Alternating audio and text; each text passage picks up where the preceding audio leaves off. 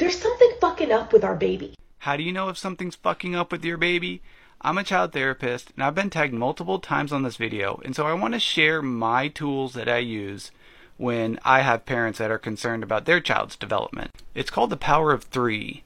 What you'll do is you'll write down 3 specific concerns, 1 specific intervention you will do to address each of those concerns, and if you see no improvement in 3 weeks, that's when you should consult a professional. So for this mom, her 2-year-old is able to talk at home comfortably, but then goes to school, and the school thinks he's nonverbal. So he's not talking at school.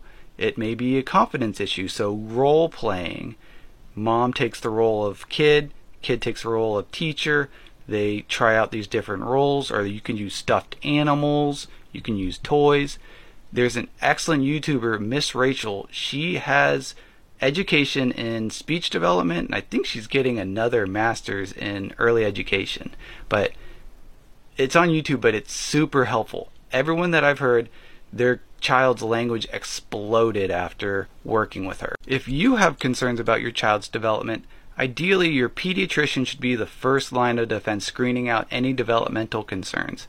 They should be doing it at multiple checkpoints throughout the baby's development. And I believe screening for autism around 2 years. The CDC has an excellent developmental milestone checklist for each age, as well as an ages and stages questionnaire for toddlers 0 to 3. They can fill that out. I'm messing around, but I'm putting the links in my bio to the CDC website and developmental checklist, so it'll be there. Shortcast Club